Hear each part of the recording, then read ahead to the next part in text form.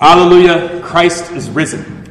He is risen indeed. Alleluia. Grace, mercy, and peace be to you from God the Father and from our Lord Jesus Christ. Amen.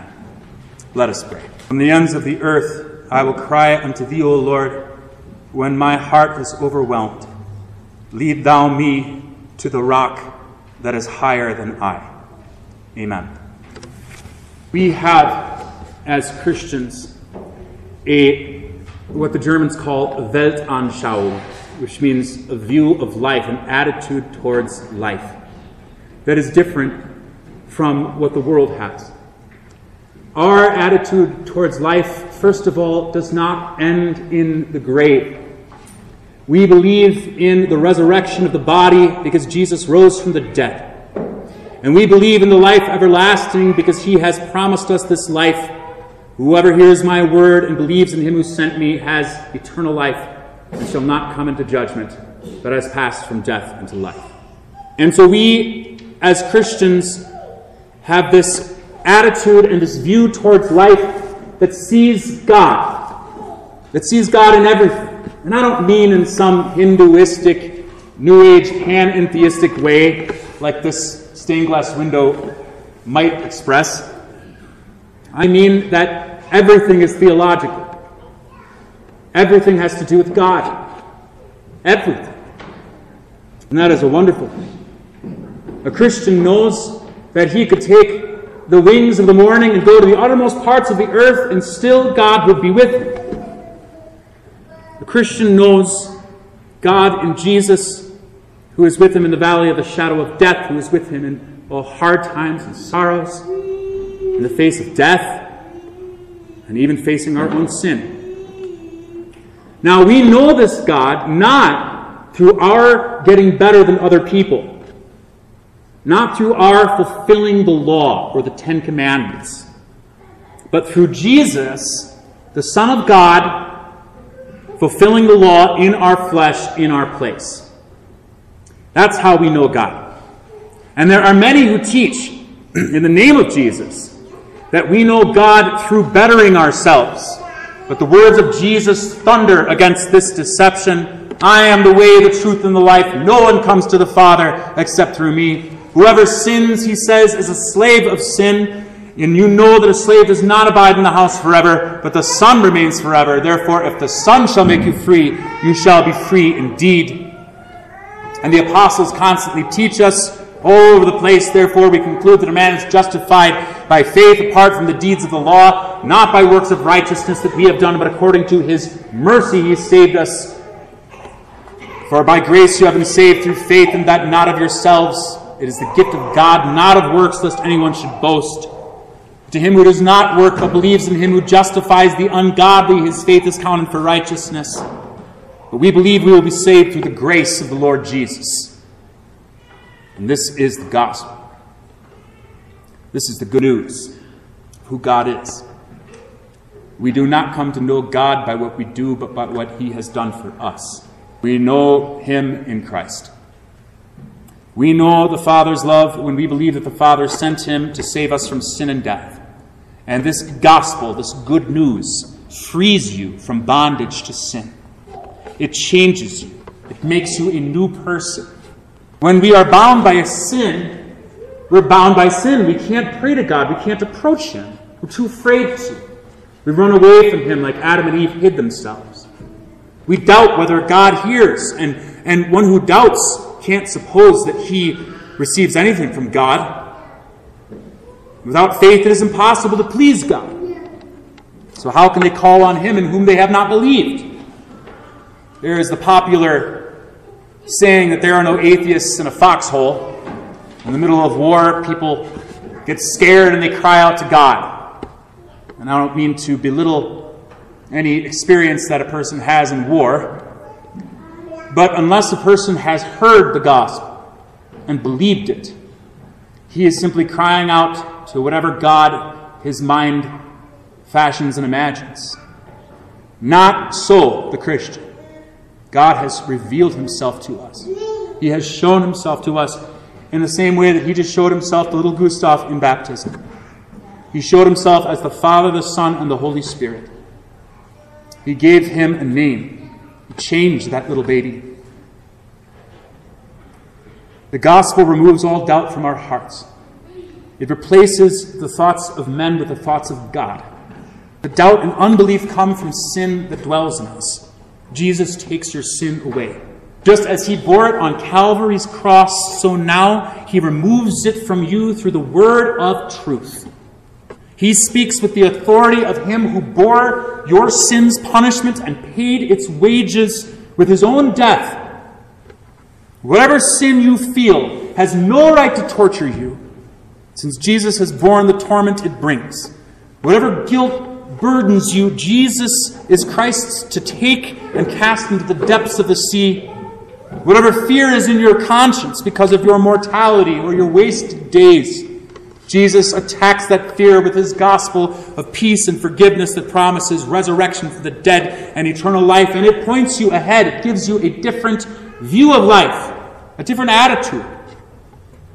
Whatever obstacle you see between you and God, between you and eternal life, Jesus has removed. And there stands now only Jesus between you and the maker of all things. And Jesus is the only judge who says to you, as I just said, whoever hears my word and believes in him who sent me shall not see judgment, but has passed from death into life. That means that when you believe in Jesus, you are alive, alive from the dead. And so here is a mirror for you to look into, the gospel. It's a different mirror from the law. We often talk about the mirror as a law. By the law is the knowledge of sin. You learn the three uses of the law in catechism class: the curb, the mirror, and the guide. The mirror shows you what righteousness is, what love is according to the law, and you look at that mirror and it reflects back on you what the law says about you, whether you have loved God or not, whether you have loved your neighbor as yourself. But this law does not save us. This law does not reveal to us the righteousness that saves us. It reveals to us a righteousness and a glory that we have fallen short of. The law of liberty is not, that James speaks about in our epistle, the perfect law of liberty, is not the law of Moses or the Ten Commandments. The law of Moses is called in 2 Corinthians 3 the ministry of death and of condemnation. Cursed is everyone who does not continue to do all the things written in the book of the law. But Christ Jesus redeemed, rescued us from the curse of the law by becoming a curse for us. As it is written, cursed is everyone who hangs on a tree. And he was on the tree beneath the law that condemns you, but he bore the punishment, bore the curse. He fulfilled, perfected, completed the law of Moses, so that now he has a different law, a different word of freedom and liberty to speak to you, and he does. Now, James uses the word law, as the Hebrews would, as a word of God. So often in the Old Testament, the law is just simply the Old Testament. It just means the word of God, or it means the first 5 books of Moses, which contain both law, that is the Ten Commandments, and gospel. And so Paul does the same thing in Romans 3, where he talks about the law of faith, which is obviously not the Ten Commandments. And he also does this in Romans 8, when he says, "For the law of the Spirit of life has set you free in Christ Jesus from the law of sin and death." And you see clearly that Paul doesn't mean the Ten Commandments or your attempts to do them has set you free from the law of sin and death. That's just not the case. The law of sin and death is Moses' law that was given on Mount Sinai with thunder and lightning and fear and threats of death, that reveals sin and condemns sinners to death. As Moses says, "You have set our iniquities before you, our secret sins in the light of your countenance. Who knows the power of your wrath? We are consumed by your anger." That is the law of Moses. But the law of the Spirit of life has set you free from the law of sin and death. And this law of the Spirit of life, which the Holy Spirit speaks to us, is the perfect law of liberty, which James had called the implanted word, which is able to save your souls, just a few verses before. And this is the law that perfects you with the freedom for which Christ has set you free. And this is the law that shows you the way to heaven.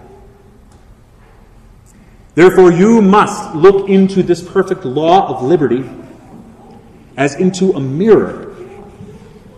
Look at the gospel and see Christ, and you will see yourself. Look into your baptism, and you will see Christ's death and resurrection for you, and you will see yourself clothed in him, as the Scripture says, as many of us as were baptized into Christ have put on Christ. Look into this law that is not imperfect, that is not incomplete, but is fulfilled perfect because it perfects you with the righteousness of Christ, with his obedience, his life. And don't forget, we forget, we are sinners. People say ignorance is bliss, but ignorance of this is not bliss. It is eternal separation from God. There is a horrible, horrible false doctrine that is taught in many churches in Laramie and throughout the United States, that if once a person gets saved, then he must always be saved. That is, he cannot fall away. And this is directly contrary to Jesus' own words when he describes the seed falling in the rock and says, this is those who hear the word and receive it with joy, but after they believe for a while, they fall away. People forget. They hear and they forget because they don't do the word. It goes in one ear, they assent to it, they say their confirmation vows, they go through the motions, and it doesn't change them. No new life comes from them, which means that they never and don't truly believe in the word. They could have once believed it, but they forget. They go and look at themselves in the mirror and then walk away and forget that their face was dirty and they should have washed it. Do not be a hearer who forgets who you are and what you look like. What do you look like when you look in the mirror? Which mirror are you looking into? Jesus warns us of being hearers and not doers of the word when he says, not everyone who says to me, Lord, Lord, will enter into the kingdom of heaven, but the one who does the will of my Father who is in heaven. On that day many will say to me, Lord, Lord, did we not prophesy in your name, and cast out demons in your name, and do many mighty works in your name? And then I will declare to them, I never knew you. Depart from me, you workers of lawlessness. Here, Jesus gives a stark warning about those who are hearers but not doers of the word. Now, it doesn't mean that they didn't do anything. No. They did a lot. They prophesied. They cast out demons. They did miracles. Right? They did a lot of what they thought was in Jesus' name. They said, Lord, Lord. But their works meant nothing because it did not come from faith in the gospel. They didn't look into the perfect law of liberty. They looked only to their own works. They used Jesus' name only to promote themselves. They enjoyed the prestige that sometimes comes with the gospel, at least superficially. They forgot what that good news was. And so they did not continue, persevere to repent of their sins and use that perfect law of liberty for what it is, forgiveness of sin and freedom from it. But the implanted word, the word that is planted in your heart, the perfect law of liberty, the good news of the forgiveness of sins, when it falls on good soil, that is a broken and contrite heart, an honest heart, is kept in a good and honest heart and bears fruit. Now, a good and honest heart is a heart that confesses sin. A good and honest heart is a heart that is made clean by the blood of Jesus. A good and honest heart is not a heart that forgets who you are and goes and makes friendship with the world as if the world could give you the right perspective on life or lead you anywhere but into the grave. And this is why James says, whoever peers into the perfect law of liberty. And the Greek word for this is parakipsas. And it means to stoop down, to bend over and peer into. It means to get down and humble yourself. It is a humbling thing to peer into a mirror and see all sorts of dirty and ugly spots But it is a joyful thing to find the water and blood of Christ in the perfect law of liberty that washes you clean, that cleanses the repentant from all their sins, so that he presents you to himself a glorious bride, having neither spot nor wrinkle nor any such thing. An honest heart continues to confess sin. I've had this conversation with myself and with many people. Just had it with Emmanuel the other day. We went on a hike. You really can't get away from repenting. That's another reason why this doctrine of once saved, always saved is so awful, because it tempts people to believe that, hey, I already got saved, I'm doing okay, I don't need to continue to recognize that I'm a sinner. Only sinners humble themselves and look down into the perfect law of liberty. And it's only those hearts which are honest and don't deceive themselves. Do not be hearers of the word and not doers, deceiving yourselves. If we say we have no sin, we deceive ourselves. We lie to ourselves. Being a doer of the word means applying it to your life. It is precisely when you humble yourself and stoop down below the glory of this world and all your own accomplishments that you find and see who you are in Christ. The law of Moses makes you question who you are. It tells you that you are a sinner who deserve God's wrath and for him to push you away from him forever. You see, however, in the perfect law of liberty, a child of God. You hear the word. You hear the word and you believe it. And you act like you believe it. To be a doer of the word is for your faith to pray the word, to base your life upon it, to walk in it. We are children of the light. We walk in that light. Your word is a lamp to my feet and a light to my path. That means you're walking with that word, telling you who you are, guiding you, teaching you. You don't forget who you are. You say, Our Father. With this, you are saying not only that you are a child of God, but that you aren't alone. You are a member of the Holy Christian Church. The beginning of the Lord's Prayer teaches you, reminds you, tenderly invites you to believe who you are. God's true children who can boldly and confidently ask him for everything that they need. So when you pray, you are doing the word.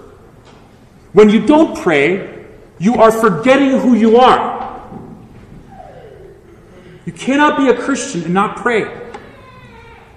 It's impossible. You're forgetting who you are. Now, it's not to say that prayer is a means of grace. Prayer is a work that you do. It's faith exercising itself. But prayer, it has this particular peculiarity in that everything you do in prayer is on the basis of God's word. How can you call God Father? Because God made you his child in baptism. We are all sons of God through faith in Christ Jesus. For as many of us as were baptized into Christ have put on Christ. How can you pray for help against sin? Well, only through the word of God that tells you what sin is and how Jesus died for sin and helps you. How can you pray for help against a world that is opposed to your faith in Christ? Only by relying upon that word that says, in the world you will have tribulation, but fear not, I have overcome the world. You see, prayer is faith exercising itself, God's word. It is doing the word. To be a doer of the word is for your faith to pray the word. There is so much in those words, Our Father. It is a statement of faith. When you doubt that you are God's child because you have sinned, confess those sins. Confess them. Cry out, Our Father. I remember what you said. You called me your child. Into the name of the Father, and of the Son, and of the Holy Spirit. I may have walked away, but you didn't walk away from me. You can't lie as men do. With these words, God tenderly invites you to believe that he is your true Father. When you pray, you are remembering who you are. You are continuing to look at that perfect law of liberty. And you are remembering God's precious promises to you Listen to this from Hebrews. Let us then with confidence draw near to the throne of grace. That's undeserved love, that we may receive mercy and find grace to help in time of need. And again, let us then with confidence draw near to the throne of grace that we may receive, draw near with a true heart to God. And again, he who did not spare his own son, but delivered him up for us all, how shall he not also with him freely give us all things?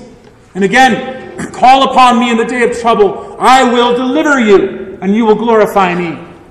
And again, ask, and you shall receive. Seek, and you shall find. Knock, and the door shall be opened. For to him who asks, it shall be given. And whoever seeks finds, and to him who knocks, the door shall be opened. God does not speak these words to you in vain. He speaks them to you. You. Because he made you alive from the dead. He doesn't leave you with no defense. He leaves you with the right to be called the children of God. So we are. The gospel teaches you that God gave his most precious treasure for you. Perfect law of liberty teaches you that you are not a slave to sin, but are freed from it by the blood and death of Christ on your behalf. The word implanted in Gustav today is the word implanted in your heart. And it teaches you who God is in Christ and who you are in Christ, a child of God. I will never forget, and I encourage you, if there is a sin bothering you, go to your pastor and confess it and receive forgiveness from God. That's what Jesus says. Whoever sins you forgive, they are forgiven. I was at seminary and the devil was particularly attacking me. And I went to a pastor to confess my sins. And the first thing he said to me after I had confessed my sins and asked for grace is he said, "Mark, you are a child of God." And I burst into tears to hear that from him. And then he forgave me. He pointed me to who I was, and he pointed me to that perfect law of liberty. And he did not let my own thoughts and my own sin define me, or the law of Moses define me. But he let my Jesus define me. Because when you look into your baptism, when you return to it and confess your sins, and you see reflected in that water Jesus Christ, the Son of God, in whose image you are made. So you want to do the will of your Father in heaven because you're going to him. Our whole life is just walking and going to the Father just as Christ was. His will is that you believe in Christ and grow in the grace and knowledge of your Savior. But you will not grow if you forget who you are. If you forget that you were cleansed from your former sins. If you deceive yourself and say you have no sin, or that you don't need this perfect law of liberty that Christ speaks to you. You will forget if you stop going to church.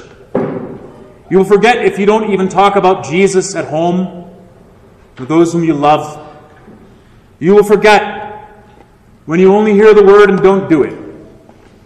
You will forget when you don't pray. You will forget when you don't humble yourself and peer down into that perfect law of liberty. Therefore, let anyone who looks in the mirror and sees sin not use this as an excuse to run away like the world does, to avoid church, but turn to this mirror of the image of Christ, to the crucified, to the one who died for sinners and loves them still. Because this image of Christ is reflected in the water of your baptism, a beautiful pool. When you look at it, you see Christ because Christ is there. It is your sins being washed away and a new creature created in the image of God, which is Christ, who is the express image of God's person and took upon himself our flesh, overcame our sin and rose from the dead pure and perfect and holy, and he shows us the way. Through trial and pain and suffering, he shows us the way. And it is a way of not forgetting who we are, but looking at who we are in him. And this new creature, who is born of God, prays to God. That little Gustav can't even... You say Gustav. Where is Gustav anyway? Oh, thank you. You say he can't pray? Babies pray more than we do. They're constantly whining for things from their parents. They are totally unashamed to show themselves soiled, helpless, and needy, and to cry and whine until they get the food they need. And unless you enter the kingdom of heaven like a little child, you won't enter it. And so you pray to God. You whine, you cry, you say, Daddy, give me what I need. Remind me who I am. I expect good from you because you've never lied to me. I don't care how much bad I expect from the world or even from myself. I can't expect bad from God. Even the trials he sends to me are good for me. And so we apply his words to our life. You need his word. That's hallowed be thy name. How is God's name kept holy? Only by his word. Everything is made holy by the word of God and by prayer. You need faith. Is there anyone here who thinks, no, my faith's all right. I got enough faith. Don't you want more? That's his kingdom coming. You want Christ to rule in your life and your heart. You need his will to be done because you see it not done in your life and in the world around you. You don't need tons of riches. Their moth and rust destroy and thieves break in and steal. You just need daily bread. And you need thankfulness for it and contentment with that. You don't need power over others. You don't need revenge. You need forgiveness as you need to forgive. You don't need success and the glory of the world. You need to be saved in times of trial and temptation. You don't need what the world exalts, what your flesh desires only to destroy yourself with. You need to be delivered from all evil in body and soul, possessions and reputation. And finally, when your last hour comes, you need to be taken from this vale of tears to that place which you have been looking forward to since the day you were baptized, to the Father who loves you, who loves to hear from you. You need what God promises to give you and what you can claim in prayer when you do the word. He promises, and he cannot lie. Therefore, brothers and sisters, what a beautiful day it is this Easter season. I love being a Lutheran and celebrating Easter week after week after week and reminding myself and all of you that just as Christ is risen from the dead, so we too are risen from sin and death. And we are only waiting a little while until we see what we now see by faith. If you have tasted that the Lord is gracious, if you have believed that God in Christ forgives you your sins truly, freely, if you have seen yourself by faith in the gospel the way God sees you in Christ, holy and without blemish, pure and radiant, and stoop down again today, bow down at this altar and peer into the mysteries of God, into that perfect law of liberty, and wash your soul in Christ's blood and see again who you are. And cling to that word which tells you sin doesn't rule over you, but mercy does. And then let this mercy shine in your life. Ask for it. Ask for great and holy things.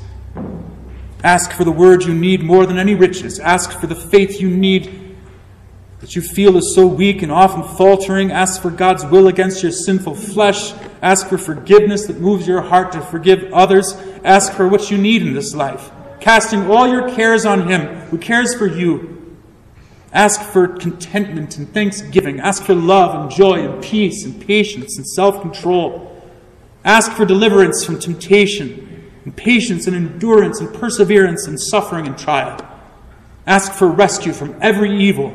And believe that you have received it, and you have. God cannot lie. Amen means yes, yes, it shall be so. Whatever you ask in Jesus' name, that is because of who he is yours.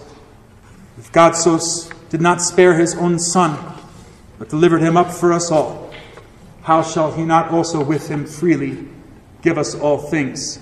Let us hear this word. Let us believe it. And act accordingly. In the name of the Father, and of the Son, and of the Holy Spirit. Amen.